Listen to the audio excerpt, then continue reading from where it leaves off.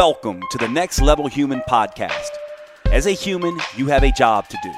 In fact, you have 4 jobs: to earn and manage money, to attain and maintain health and fitness, to build and sustain personal relationships, to find meaning and make a difference. None of these jobs are taught in school, and that is what this podcast is designed to do. To educate us all on living our most fulfilled lives through the mastery of these 4 jobs. I'm your host, Dr. Jade Tita, and I believe we are here living this life for 3 reasons and 3 reasons only: to learn, to teach, and to love. In this podcast, I will be learning, teaching, and loving right along with you. I'm grateful to have your company. Here's to our next level.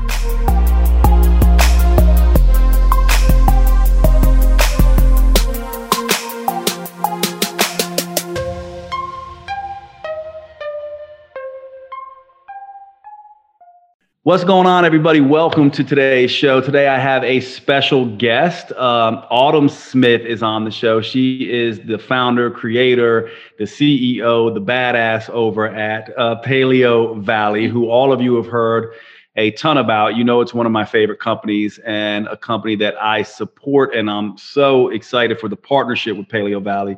But the reason that I wanted Autumn on, and Autumn, welcome. Thanks so much for being here. You in my mind, sort of epitomize what this podcast is really about. When I set out to do the Next Level Human podcast, it was really about the fact that many of us who are in the healthcare space, actually, eventually, if we're going to be successful at our own healthcare with, looking good and feeling good and living longer and performing better, we have to kind of tie it to our deeper purpose. And I certainly know what it's like to start a company and a supplement company. I've been there, done all of that kind of stuff. And the fact that you did this with Whole Foods and you've been on this journey, if you don't mind, I really want to talk about this first, because I think that this will go into some of the other things that you have, sort of put out and wanted Paleo Valley to be the lead on. But I'm really interested, and I guess I'll start this discussion by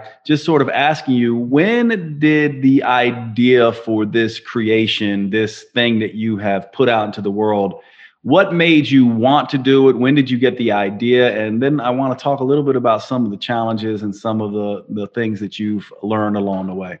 Well, thank you, first of all, for that generous introduction. We're such fans of yours, and we are just really excited about this partnership too. So thank you for this opportunity. But basically, the idea for Paleo Valley, if you had told the people I grew up with that I would own an organic food company, they would never have believed you. I was always eating candy, and I was a ballerina when I was very, very young. And so I learned that all you had to do was count your calories. It didn't matter the quality of your diet. And so, to no surprise, I developed digestive issues when I was young and skin issues as I got into high school, and then eventually mental health issues, because the gut and the brain are connected. We know that now. Back then, that was kind of a novel concept. And so when the IBS I had, no doctor could treat, it went unaddressed. Everything kind of started to fall down around me. I was even kicked out of my parents' house before I graduated from high school. It was pretty bad. And fortunately, I always had a love for dance and learning. And so I still kind of picked myself up. I went to school. I struggled through the day. I even became a celebrity fitness trainer. I mean, I was making it happen. But when my husband met me and saw the pain I was in kind of behind the scenes, that I'd been suffering in silence, he was like, you cannot live like this. We need to do better. And so it kind of just sent us down this rabbit hole. The doctors in LA at that time, they didn't have solutions for me either. So we looked at Mr. Google, and they said that diet could be a potential therapy. And I thought, there is no way. I've been to some great doctors. My parents spared no expense. But after 30 days of just, eliminating processed foods and adopting the paleo diet, my digestive symptoms were totally gone. And then, much to my surprise, I felt better emotionally than I had ever, maybe. And I had been the kid on antidepressants. And so I just really struggled. And so it was this transformation that I thought, wow, like, I'm a fitness trainer. Supposedly I have it all together. I look great, but inside I am falling apart. And that for food to be a catalyst to this type of change was just really exciting to me. So I quit my job, went back to school and got my master's. And it was through traveling with Tracy Anderson Method. I was just always on the go when I was still in that job. And I was on a world tour. And it was right after I found paleo and I couldn't find the options. I mean, I was in a different country every day. And so when I got back to the United States, I thought, okay, I'm going to make the food products that people need to be busy and still vibrant, because I just think everyone deserves that sort of health. So that's kind of where we got. And Wild Pastures was kind of the product of my son being born and me learning that there's only 60 years of topsoil left, according to the UN, if the current rates of soil loss continue. That really scared me that my son's generation might see a time when they couldn't grow their own food. And so I decided, well, I have these relationships with farmers. I'm going to leverage them and try and make a demand for sustainable and regenerative agriculture. So that's what our second company, Wild Pastures, is. Yeah, I'm super excited to talk to you about that because I think it's something that not a lot of people know about. But what I want to do is for everyone listening to this, because one of the things that I've talked an awful lot about in this podcast and have several episodes on is this idea of purpose and sort of being what the next level human to me is really about, someone who grows themselves to sort of grow the world. And that's a hard thing. I don't know. Do you remember I think I'm much older than you, but I'm a child of the 80s. And when you were young, did you used to see the missing children on the milk cartons? Did you have that as well? Okay. Yes. See, because I brought this up a lot, and I know I want to just bring this up. It's a kind of a sad story, but I want to bring this up briefly to sort of just help us understand a little bit about what Autumn's saying. So it sounds like Autumn has this experience as well. And maybe some of you listening to this have this experience. When I was young, I would sit and have my cereal and I would be looking at a milk carton that have a missing kid on there. And years later, I started wondering, how the hell did this happen? How did these little missing children get on these milk cartons? Well, this woman basically had a child she brought to the bus stop in the morning. Kid got on the bus, went home, came back home, got off the bus. Bus driver said he got off the bus.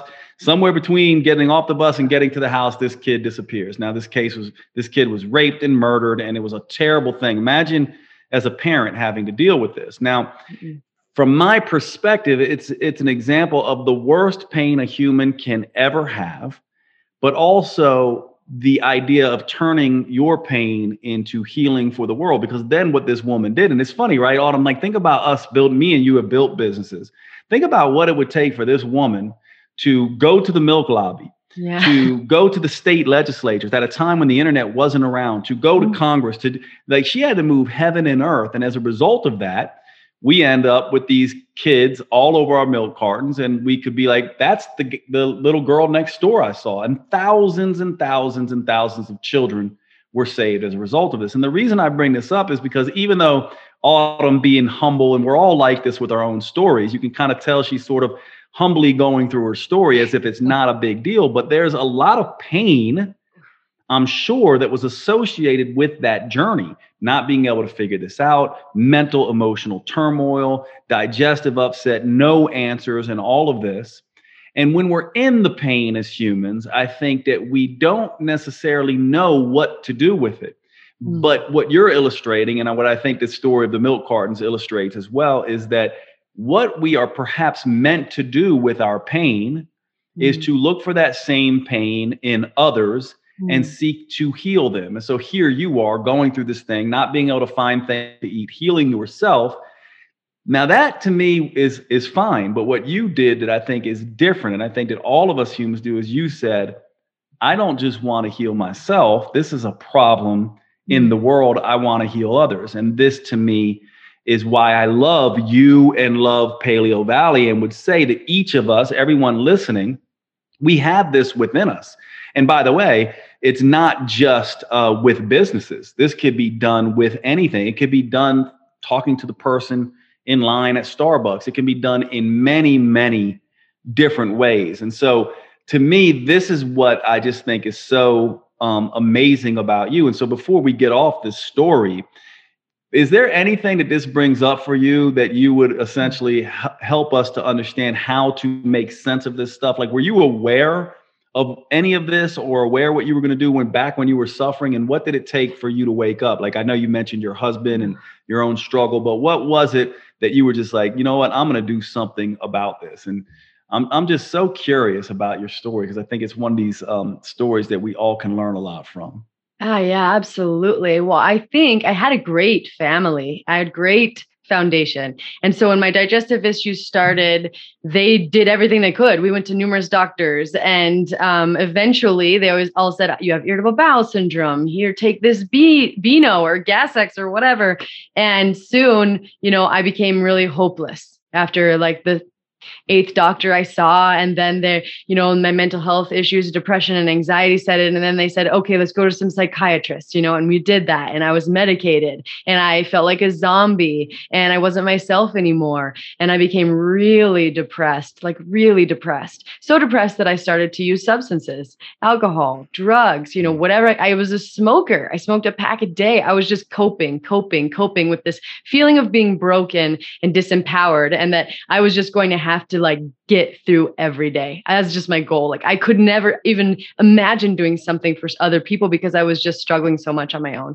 And so it wasn't, over time, I just learned that this is your life. This is your life. And it wasn't actually until I met my husband that he was like, wow, you are living like this. And I was just that frog in boiling water, when you turn up the heat just a little bit, after a little by little, you don't even notice anymore how stressed out and hopeless you still are. But it was him believing in me and knowing that I deserved better. And so I wish I could say it was something that I gave myself, but it was something that someone gave to me, that glimmer of hope that, okay, this can be different. And so from that foundation and from someone else's thinking I could be better and do better and had a chance, it catapulted me into an entirely different world, I felt hopeless again, or felt hopeful. Mm-hmm. I remembered that little girl who was happy and excited.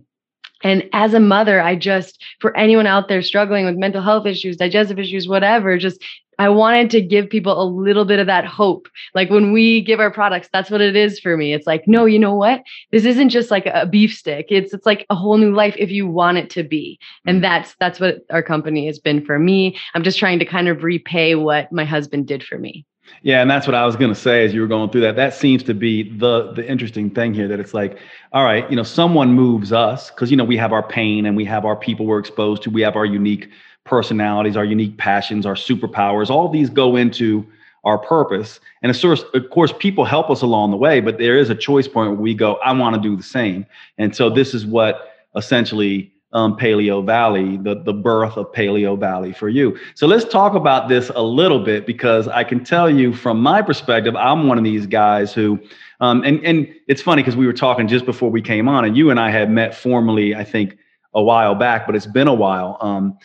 But the interesting thing is, one of the things that I think a lot of people know about me is I'm somebody who is not, I don't love extremism in the nutrition world and all that kind of stuff, right? I don't love that. And I'm one of these people who's a big convenience person.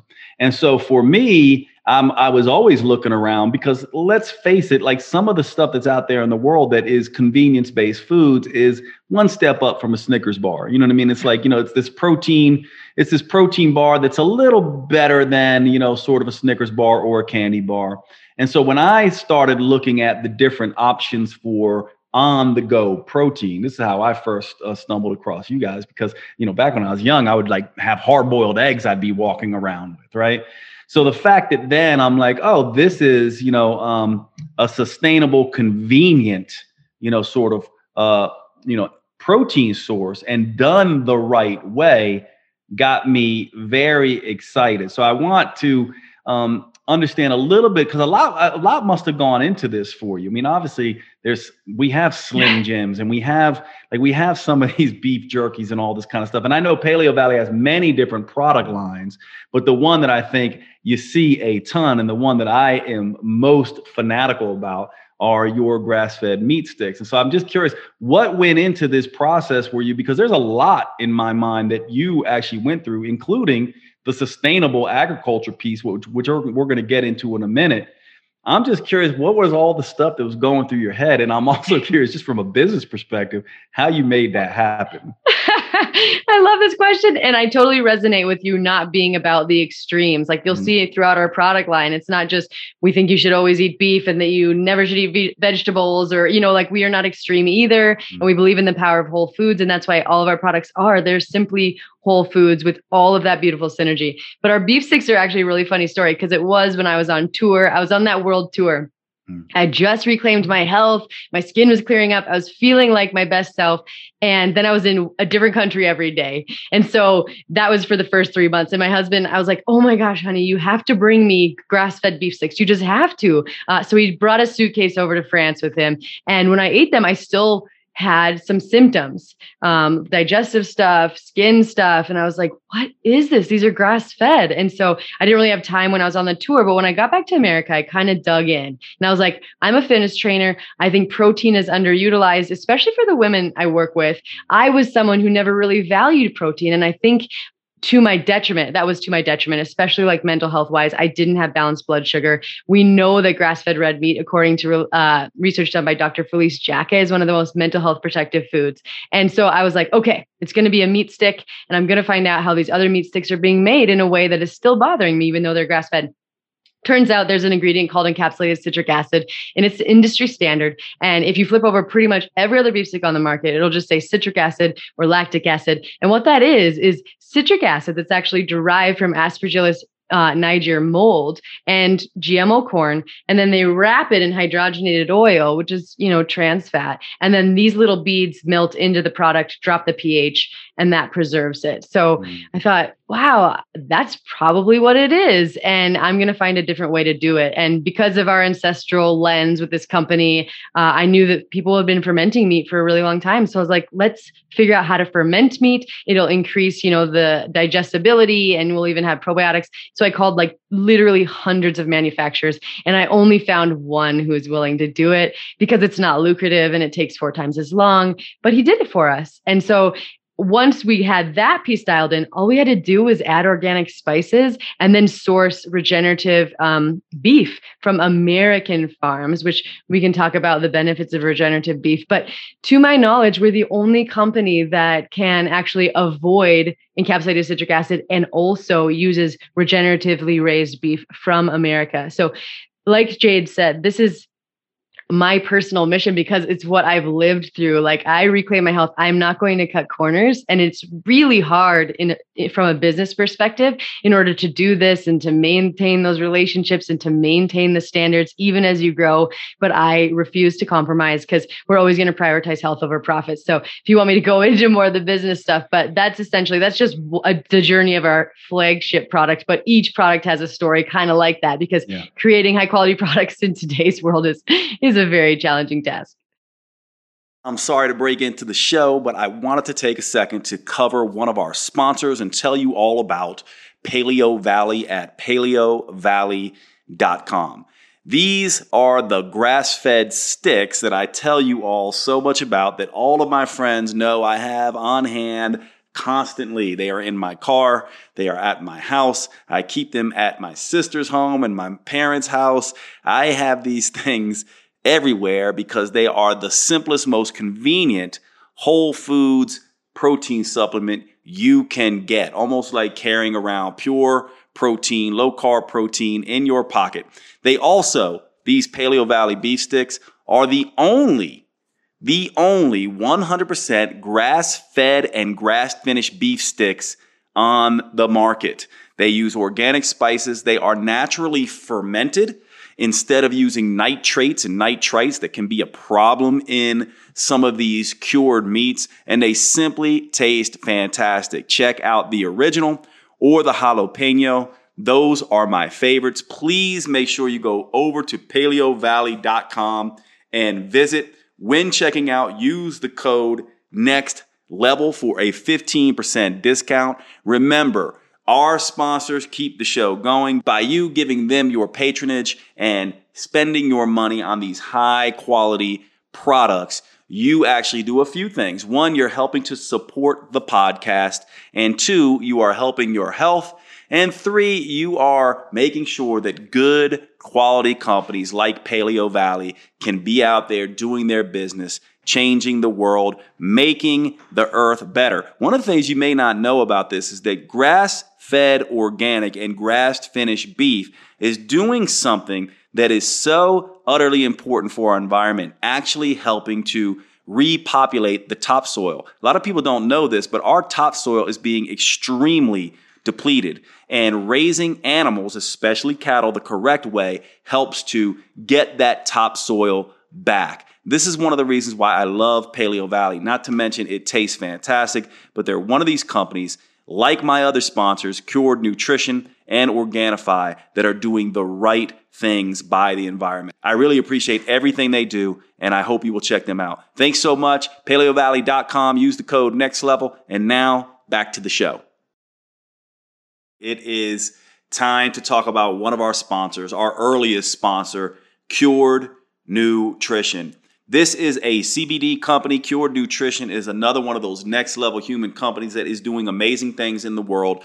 Let me tell you a little bit about one of the things I've been doing with CBD here recently. There is some really interesting research showing that chronic cannabis users, these are people who are smoking marijuana, are actually down-regulating the cannabinoid 1 receptor. Well, guess what the cannabinoid 1 receptor is involved in? Well, it's involved in cravings and hunger. And there is some really interesting mouse research that shows mice given products that lower CB1 or being engineered with a lower CB1 activity actually eat less and are not obese as a result of that. And so I have been experimenting using CBD to lower hunger, to down-regulate the CB1 receptor, just the way chronic cannabis users tend to be very thin. And it has been working very well. Now, of course, the other thing that I use this for and have used it for since day one is Cured Nutrition has a product called Zen that is a mix of magnesium and CBD and some other really nice formulations in there that I use to help me sleep. I have notoriously bad sleep. My sleep still is not perfect, but the Cured Nutrition product Zen has made a big difference to helping me sleep better. And that is just huge. Now, of course, they have other products. They also have a product called Rise, which I do not use, but I have used in the past. It is great for those people who like to have a pick-me-up in the morning to focus better. So Zen and Rise are fantastic, but any of their CBD products used for downregulation of the CB1 receptor to help with hunger and cravings, if you're one of these people who is constantly overeating and on a diet, you find that, hey, when I'm on a diet, I get this crazy sort of hunger and cravings. This may be something you want to check out. So check out curednutrition.com. Use the code NEXTLEVEL. I get a kickback to help us have these discussions on the show. It's a great way for me to be able to do this work. So thank you for Cured Nutrition for that. Of course, Cured Nutrition gets the sale, and you get to work with a fantastic company that gets results with their supplements. I hope you will check them out. curednutrition.com. Use the code NEXTLEVEL. And now let's go ahead and get back to the show. Let's do it. Part of the reason I want to bring that up, I wanted the listeners to hear. I've oftentimes told this in my own journey when I was trying to build, my supplement companies and stuff. I almost went out of business because of this.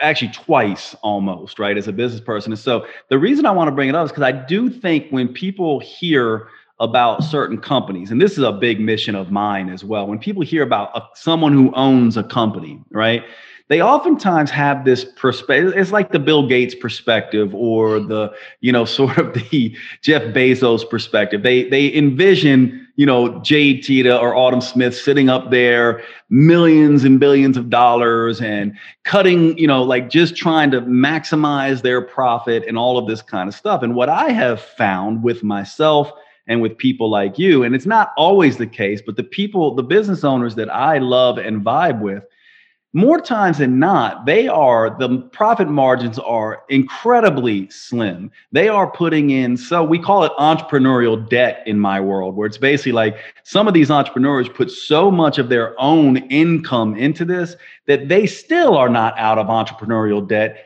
years and years later, simply to do the right thing and make the right products. And so for me, I just want people to hear that story. And I don't know if this is your story, Autumn, but it sounds like me having this particular story, there must have been a lot that went into this, because I know it is like just trying to make a protein powder that was, had all the best ingredients and not settling. And next thing I knew, I'm like, well, I'm going to have to sell this for $60 and only make $2, right? And but then we do this because we believe in it. And what happens is some of us get rewarded in this process. And to me, this is a very, very big deal in terms of what you have been able to do with this company from the business point of view, but just from the next level human point of view. Now I want to talk a little bit about what I think you and I probably share is one of the more scary aspects of what is going on in the world right now. And I'm not going to tell the story. I'll let you tell it. But we have several different things that we can talk about, right? We have grass-fed meat, we have, organic, we have, all these different terms. And now there's this new term that you sort of threw out that I think is perhaps the most important term for people to understand, this idea of regenerative beef. You also mentioned the topsoils and all of this kind of stuff. So I'm going to let you sort of tell this story, because to me, this is perhaps one of the most important things that all of us, if we aspire to be good humans, grow ourselves, grow other humans, and take care of the earth, need to understand. So would you educate us on sort of the background, sort of understanding of what is going on here? Yeah, absolutely. And I just wanted to say first is that basically we had nothing when we started the company, and we have had such slim margins that's the only reason we haven't been able to go into retail yet, because we just wanted people to be able to afford it. So we just got really good at marketing online so that it wouldn't be an elitist thing. So, but regenerative agriculture is my new passion, because like I said, when my son was born and we were meeting these farmers and learning about the different nuances when we were sourcing our grass-fed beef, I learned that according to the UN, we only have 60 years of topsoil left. So that is a very, very scary thing. And what's happened is we came in and we industrialized all these practices we're using in agriculture. We've been living in an extractive, meaning we're taking out way more than we're putting back in, relationship with the planet. And as a result, we have about 2/3 of farmable land has been lost in the last 40 years. And so when we don't have soil, which is what we need to grow food, we don't have food. And then we don't have healthy plants. Then we don't have healthy animals who eat the food. So what we've learned, and this is a very new and emerging science, is that we didn't really understand how the soil system worked until very, very recently. Even soil scientists are just finding this out. But when it comes to reestablishing nutrient density in our plants, which has been on the decline for the last 50 to 70 years, in fact, we are at the lowest level of nutrient density in our food that has ever been recorded. So when it comes to restoring nutrient density, also when it comes to climate change, because we know that all of these extractive practices and tilling and all the other things we're doing with the chemicals and pesticides, releasing more and more carbon and greenhouse gases into the environment, which is helping heat the planet up. And in terms of just environmental pollution, right? With the fertilizers and the pesticides and the glyphosate being sprayed, we know that none of these things are helping our planet be healthy. And so nutrient density, and also cleaning up the planet, and also reversing climate change, and also reducing droughts.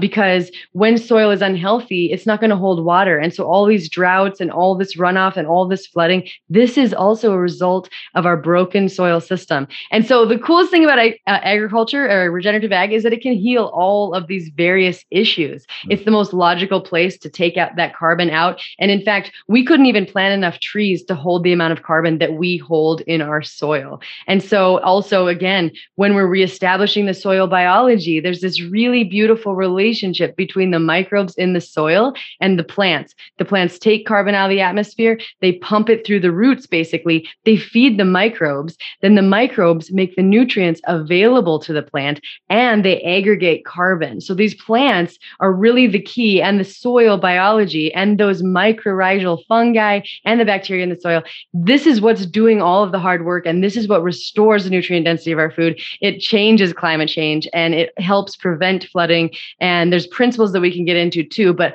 I just think the overarching idea, we have been living, like I said, in an extractive relationship, a degenerative relationship with our planet for over 10,000 years. And a lot of people today are thinking about sustainability. And I think that is so awesome. But what we need to think is regenerate. We cannot sustain where we are and expect us to have the bright future that I think we all deserve. We need to regenerate. And that's regenerative agriculture is very different than any other type of agriculture because it is looking at those criteria for regeneration in the soil system. Yeah. Let me repeat this because I think it's so, and you sort of catch me and see if I mess up anywhere here, because I think this is so important for everyone to understand. A lot of you who are listening now are probably paying attention to things like organic, and maybe you're savvy enough to be thinking about things like grass-fed. So what Autumn is really talking about is something actually that goes way beyond that. So you essentially have the animals, you have the plants, and then you have the ignored soil that has, think of it as many layers deep. And you can even picture, like, think about, me and Autumn and all of you going out into this rich, dark farm field that we dig into the soil and we pull out this beautiful, dark piece of soil, right? And we can smell it and we smell the earth, right? Think about that. Then think about going to, let's say, Egypt and going to visit the pyramids and that sand. Well, guess what? That used to be very much like that field with all that dark soil. Now imagine what we have been doing of over farming this land and taking away this natural cyclical process that nature uses, right? The plants use the nutrients in the soil that then are passed into the animals. The animals then poop on that soil. The soil then takes that back up, plus takes carbon from the atmosphere, and the whole thing sort of repeats itself. And so what Autumn's talking about here is this cyclical, natural way that the soil maintains itself. But she's talking about even more than that, because we're also now talking about the fact that soil is depleting rapidly. So that layer is becoming less and less like that rich soil I just described, and more like that sandy soil that I described. And so what we need are practices to quickly restore that. And this is partly what Autumn's mission has been, partly why I just love this, because we need individuals and companies who are using their resources to educate and to put monetary resources into this particular practice. It's huge, which brings me to an interesting thing, Autumn, and I'll ask you about this, because one of the battles that we have going on right now is this idea of, well, what we'll do is we'll just use things like Beyond Meat and these plant-based sort of meat alternatives, which for me, I don't get mad about, but I also just go, wait a second, that's also that's not regenerating things, that's degenerating things, since it's doing the same practices. And so it's just a nuanced thought. And I don't want to trigger any of the vegans and vegetarians that listen to me, but this is an important thing that we have to understand, that when we think about protein sources, we also have to be thinking about what we're doing with those protein sources, how those protein sources are being derived, and whether or not they're falling into this natural cycle. And so I'm wondering if you have any sort of thoughts on where we are, since you have kind of been steeped in this industry. Where do you think we are in terms of the battle that's going on between sort of these plant-based foods, protein sources that are taking over meat, cellular agriculture, which that's something I've studied an awful lot of. Just for those of you who don't know, that's essentially growing meat in petri dishes. That's basically it's basically just like muscle. We have that technology now, versus this sustainable sort of approach where we're actually using animals in the old way, moving crop rotation, letting them poop on the soil, all of these practices. Do you have anything that you've been using as your guiding light, or sort of the way you think about this? Yeah, absolutely. And like you said, I'm cool with however someone wants to eat. And I know that people who are making Beyond Burger and Impossible Burger and these plant-based alternatives, they have great intentions.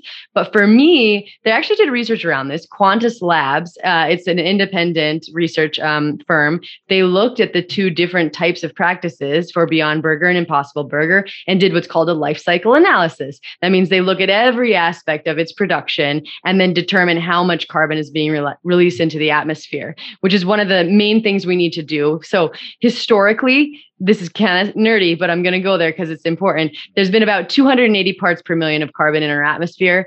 And right now it's at about 400 parts per million. Now we need to get back to about 350. So we really need to be actively pulling carbon down and getting to draw down where we can actually start reducing the levels. Mm-hmm. But what they found in this report for Impossible Burger and Beyond Burger, for every pound of those burgers that you consume, about 3.5 to 4.5 pounds of carbon go into the atmosphere. Okay, so that's better than conventional beef, which is probably around 30 pounds, and even pork, which is around 9 pounds, I believe, and chicken, which is around 6.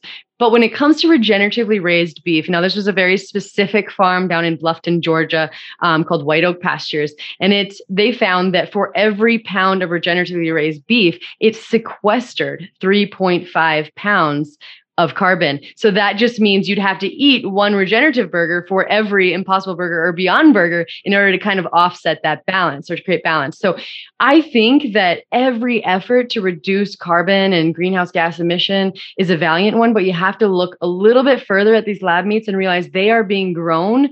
A lot of them contain GMOs and other ingredients that are going to use pesticides. They're going to use herbicides. They're still going to use that monoculture system, which is further degrading the soil and creating environmental pollution. And so, yay, it's better, but it's not as good as regeneratively raised beef, and it is still contributing to environmental destruction, unfortunately. Yeah, this is just fascinating stuff, and I think it does help us all sort of reset and go, because I often talk about base level humans, culture level humans, and next level humans, and of course we're all three, right? Yeah. Like we're all of these. The base level human is going to look at this from the perspective of, I don't care, I'm just going to eat what I think is healthy for me. Right? Like, I don't care. I just want to take care of my body. I don't care about anyone else's body. I certainly don't care about, I just want to be healthy, and I want, that's it. It's all about me. Now, the culture level person it's all going to be about team, right? So if you're a paleo person, if you're a vegetarian person, it's going to be more group sort of specific. The next level human is going to sort of take a step away from that and say, wait a second, how do we make every individual healthier? How do we also make sure that we restore the health of the earth and myself? So it's an integrated approach. It's not just, I want to be healthier, me, Jay Tita, or Autumn Smith. Yes, we do. But then it's like, how do I make other people healthier?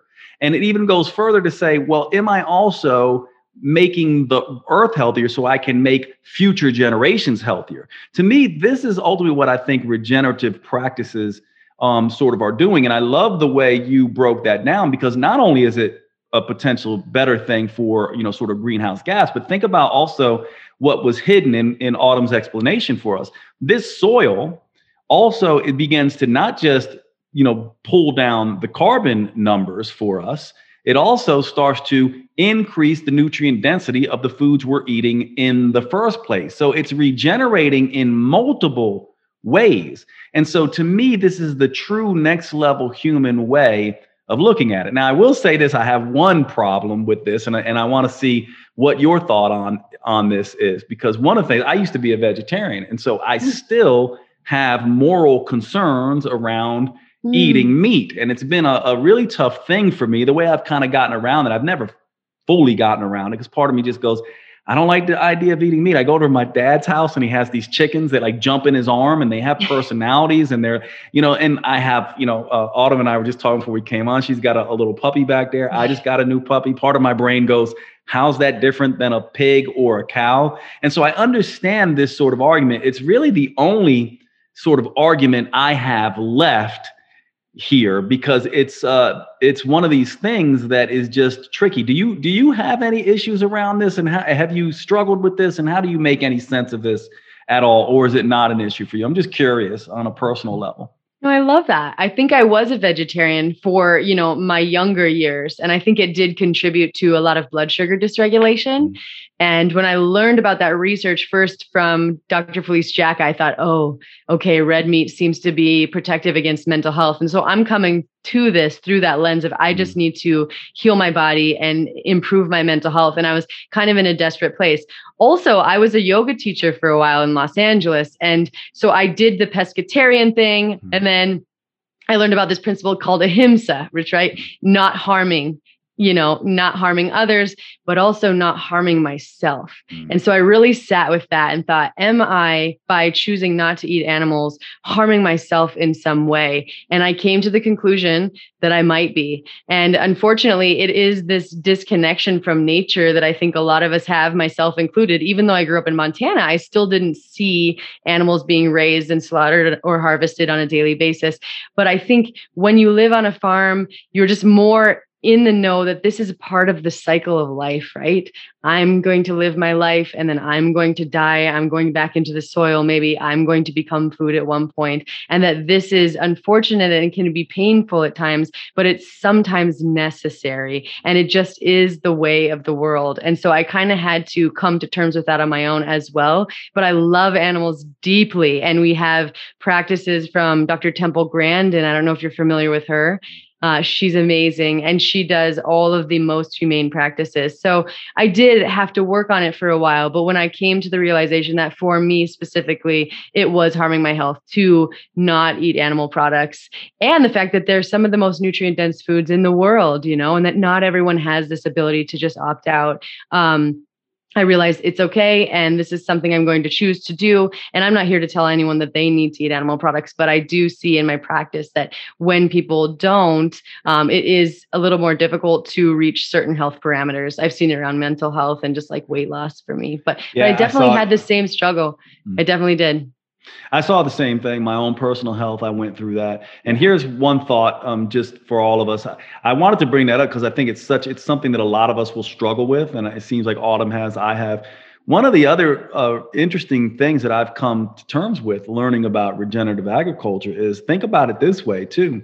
If we, all moved away from that, not only are we going to become extinct, but all the animals are going to become extinct. So in a sense, you actually, and this is, I know it's it's kind of it kind of messes with your mind a little bit, but if you really think about the ecosystem, and I love the way you put it, Autumn, if you really think about the ecosystem, you are actually doing more for the planet and the animals on the planet when you are looking at it this way. Because as soon as we try to play God in any respect, right? As soon as we try to overshoot in any respect, and Native Americans had a sort of a good take on this. They sort of understood the natural cycle of life and where they sit in as an ecosystem.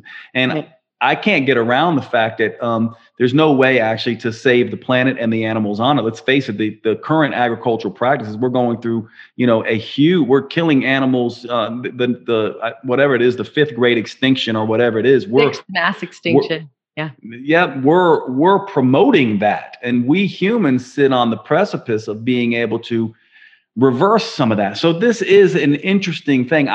This is how I make sense of it. And it is an interesting thing being a human and sort of having compassion in this regard. It can be tough, but it's interesting to hear your sort of take on this. So I'm going to let you sort of take us to the next sort of approach here, and in our question here, which is, if you were to say, because obviously you've built two companies off this now, and in terms of what you are wanting to help us understand, if you were going to say each of us as individuals to begin to take our place and be aware of what we are doing and how we should be eating, what would be the 3 to 5 key things that you would say we each need to be doing to take care of ourselves, take care of other humans, and take care of the planet? And I assume it has something to do around these regenerative practices, but it sounds like eating regenerative, organic, sustainable, sort of nutrient dense foods is one of them. But is there anything else that you would say we really should be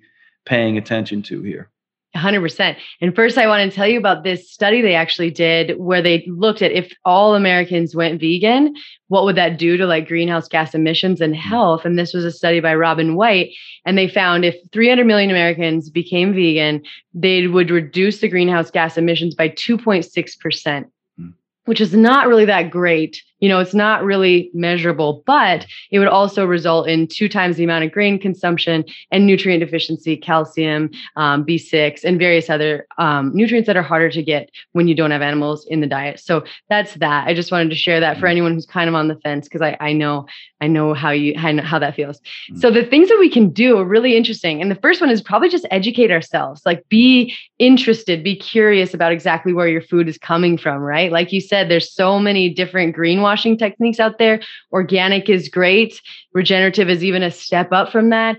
There's many different nuances when it comes to grass-fed. But if you can, support your local farmers, get to know them, look in their eyes, ask them, are your animals always grass-fed? Are they always given access to pasture? Are they ever fed grain? Do they spend any time in confinement? Do they get antibiotics? Do they get hormones? Just being inquisitive about exactly where it comes from. And I learned this really cool tip at a farmer's market in California from a farmer.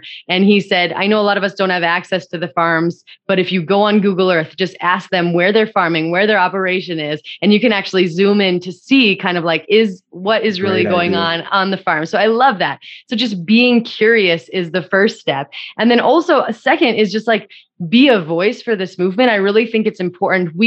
There's really encouraging estimates that if we just transition like 10 to 20% of our agricultural land, we could bring enough carbon down to kind of begin that drawdown process. And we all are intimidated by the topic, and it kind of can be overwhelming, even for me when I was beginning. But if we can just help people understand this, we really could move the needle. And also realize that we can't wait for legislation. We need to change the way that our agricultural practices are in alignment with health, human health, because they're not right now, the things that we're subsidizing.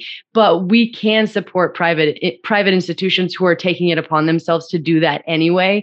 And so you can also check out Wild Pastures, like I said, and you can also be like a soil advocate. There's a training from Kiss the Ground, and you can learn more about it. We can compost when it goes to beyond your eating. And one thing that I think would be great and what I really wish to see is that worry less about, am I eating just animals or plants or what are they doing? And just like think regeneratively throughout. Like if you want to eat plants, cool, like find organic regenerative farms that are doing that and you can do your part there. If you want to eat animal products, again, great, find regenerative farms that are raising it that way, and just worry less about, the specific macros unless you have a dietary or like a health concern that you're really working through, and just think regeneratively. Think about, like you said, that next level human perspective of what is it doing to my body? What is it doing to the planet? And what is it doing to the collective health too? Yeah, I love it. You have to integrate that thought process. I know for me now, I'm like, how much plastics am I using? And so I'm fanatical about, using companies that are, reducing plastics, from my laundry detergent to my cleaning supplies. I'm like, I don't want, plastic anymore. I'm also thinking about, okay, what products am I using and how are they being raised? And here's what's interesting to all of us listening. Think about this for a second. I know you and I, Autumn, have seen this, but remember when Whole Foods wasn't a thing? Right. And then remember when Whole Foods became mainstream, and then remember when aspects of Whole Foods actually became part of the problem. But remember back in the beginning when, Whole Foods became Whole Foods and became mainstream because a lot of us started thinking this way. And that happened relatively quickly.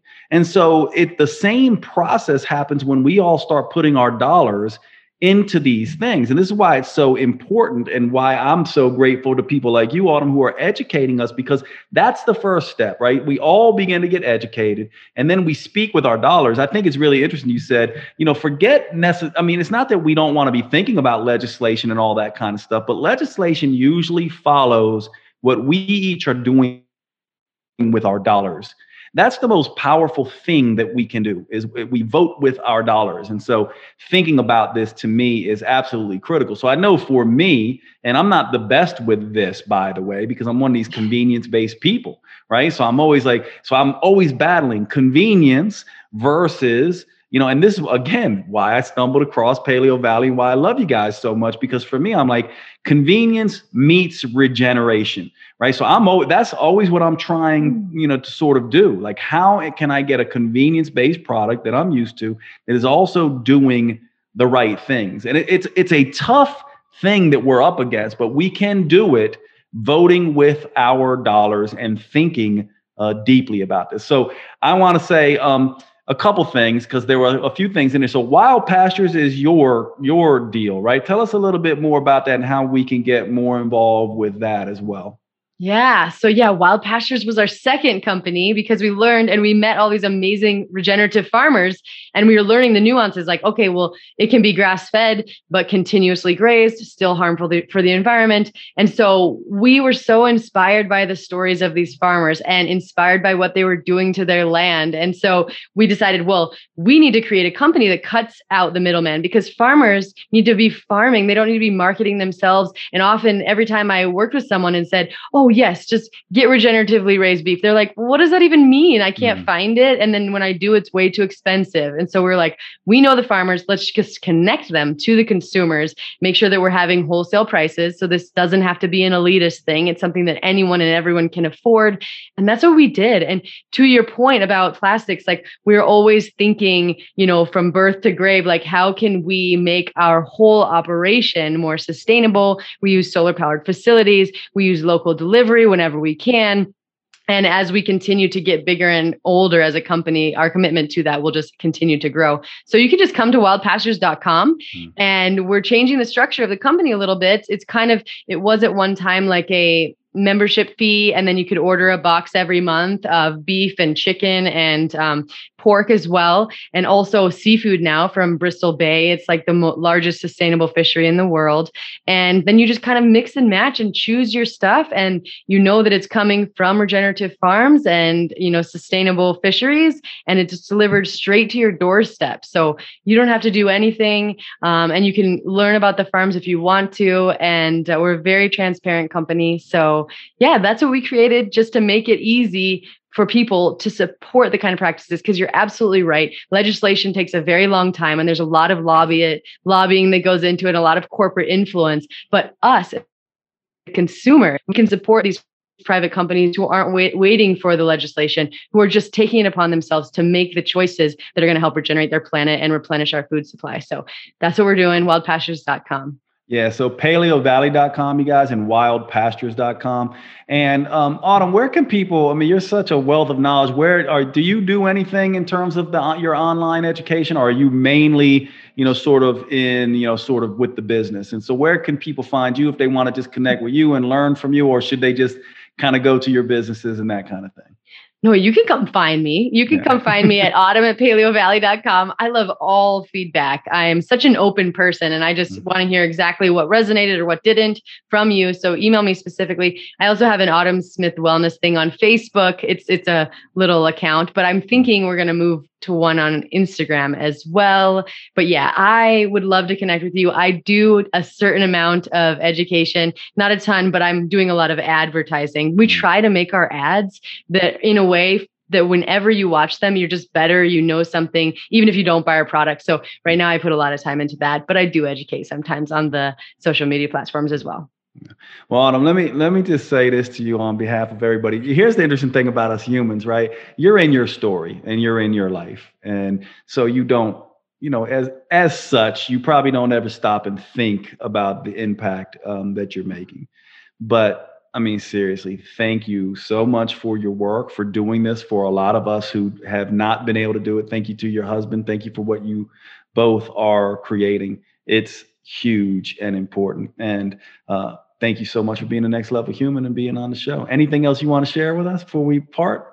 No, I just have to say thank you for allowing me to be here. I'm such a fan of yours as well. And you're right, I do get stuck in my story. So it's really, really impactful for me to hear that. And just thank you for the work you've been doing. I remember looking up your work. You were one of the people who got me really excited about this whole holistic health and wellness thing in the first place. So it's a real honor to be here. It's been a fun ride, my friend. So thank you so much for what you do, and I'll see you next time.